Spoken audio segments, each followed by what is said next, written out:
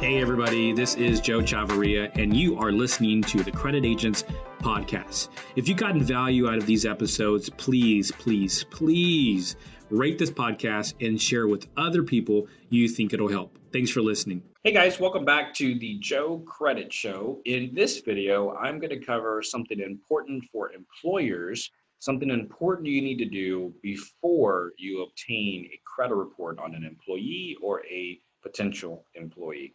But before I do dive in, I want to remind everybody to subscribe to my channel if you'd like to get more information on credit-related tips.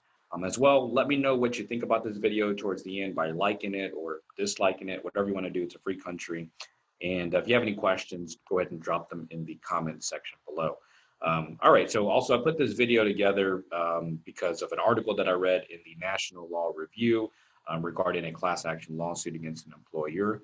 And before I get into this, my little disclaimer, I am not a licensed attorney. This is not legal advice. This video is not meant for legal advice. If you are an employer or just an individual looking for legal advice, legal counsel, you should seek the advice of an attorney in your area for the circuit that clarifies a requirement under Article 3. So we'll talk about that, or for Article 3 rather.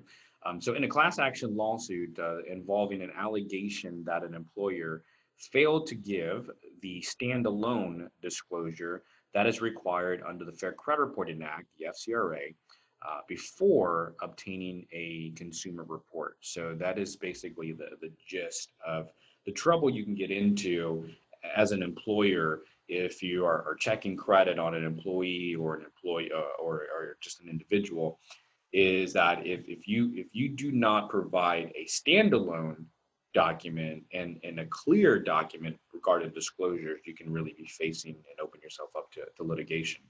So under Section 604 of the Fair Credit Reporting Act, it requires that a consumer report may be obtained on a consumer for employment purposes.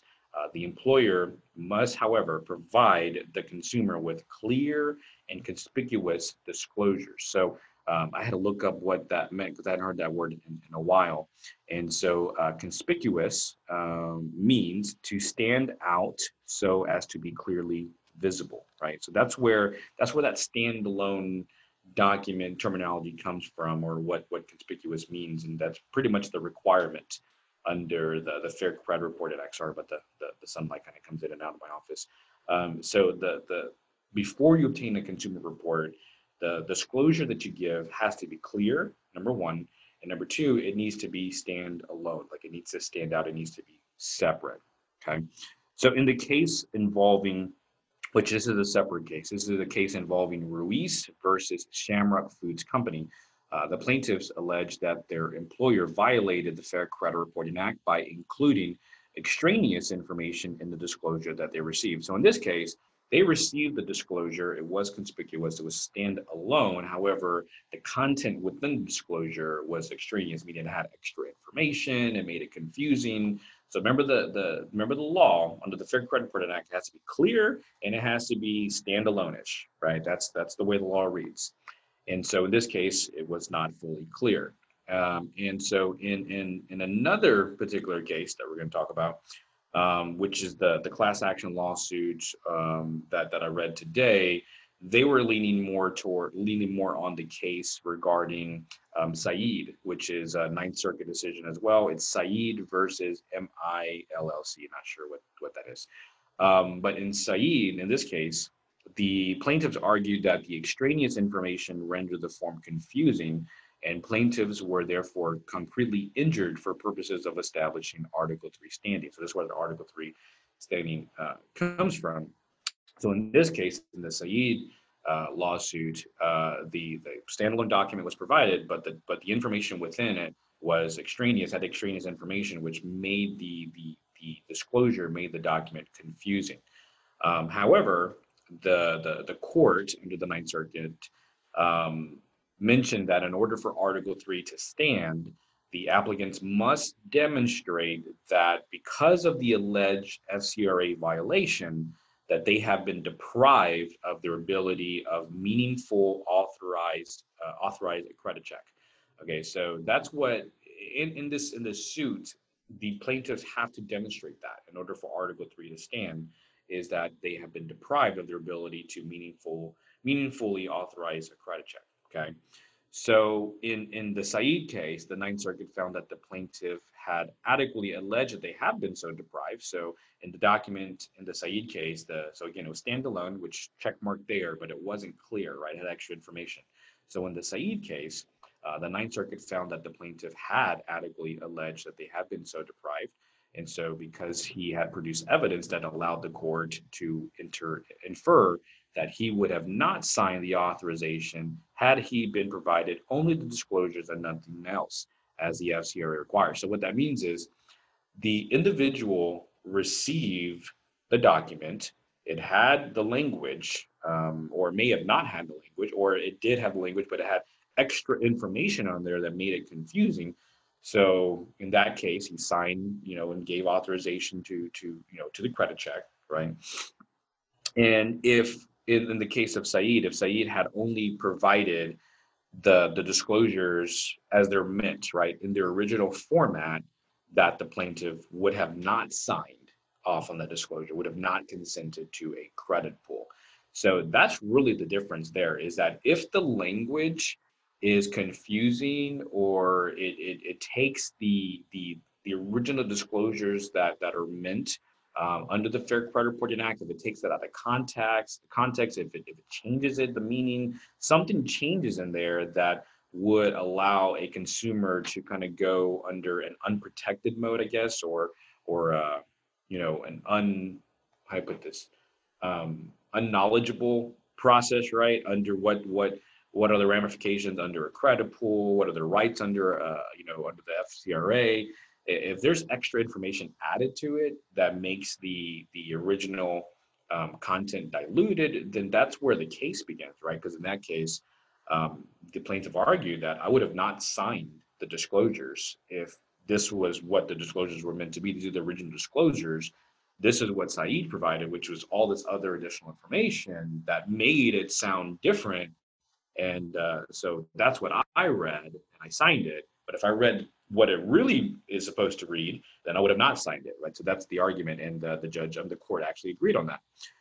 So in the Ruiz case, the Ruiz versus Shamrock Companies, on the other hand, the plaintiffs had offered no evidence. So they're going for the Article 3 as well, trying to piggyback on that Said case. But in this case, in the Ruiz case, they offered no evidence, either that they were confused by the disclosure or that they would have not signed it had the disclosure complied with the FCRA. So they didn't provide any evidence on that they were were deprived, right? They had no evidence to show any depravity there. So according to the Ninth Circuit, they found that the plaintiffs did not have Article 3 standing. So what this all means to you as an employer, I know there's a lot of legal mumbo jumbo in there, a lot of verbiage around that, but what does this mean if you're an employer? The big thing you need to do as an employer is make sure you're giving your employees or potential employees, if you're interviewing, clear and standalone disclosures, okay? Don't modify any of the verbiage in the disclosure. Don't add anything to it. It's kind of like the Bible, right? Like once you start adding to it or you start taking things out, or really anything in life, anything that you're reading, anything that you hear, anything you add to it, anything you take away from it, it takes away from the root content of what it's meant to be.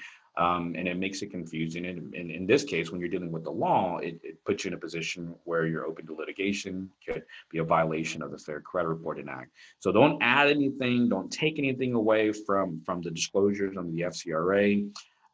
In fact, I would recommend that before you start doing credit checks for employment purposes, before you do that, have an attorney, an FCRA attorney, review that document.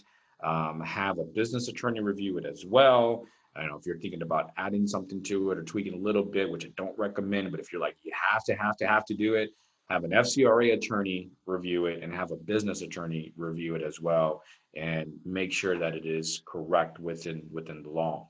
And if you don't have an FCRA attorney, or you don't have a business attorney, if you process payroll through some of those major companies like ADP or Paychex, reach out to them directly regarding this. They'll have some guidance on this. They can help you. They have a 800 number. I'm sure they can kind of again, probably not give you too much legal advice, but they can kind of guide you or point you in the right direction how to go about this. And, the sad thing is many employers make the mistake of not giving the standalone disclosures before they run credit. Or some of them have these modified disclosures that, again, they flirt with an FCRA violation. So don't do that. Remember the case. Remember the law under the FCRA Section 604 as it reads. The standalone document, well, the disclosures must be standalone, conspicuous, right? And it has to be clear, okay? Clear and conspicuous. It needs to stand out, needs to be clear. If the document you're providing is unclear, there's a potential violation.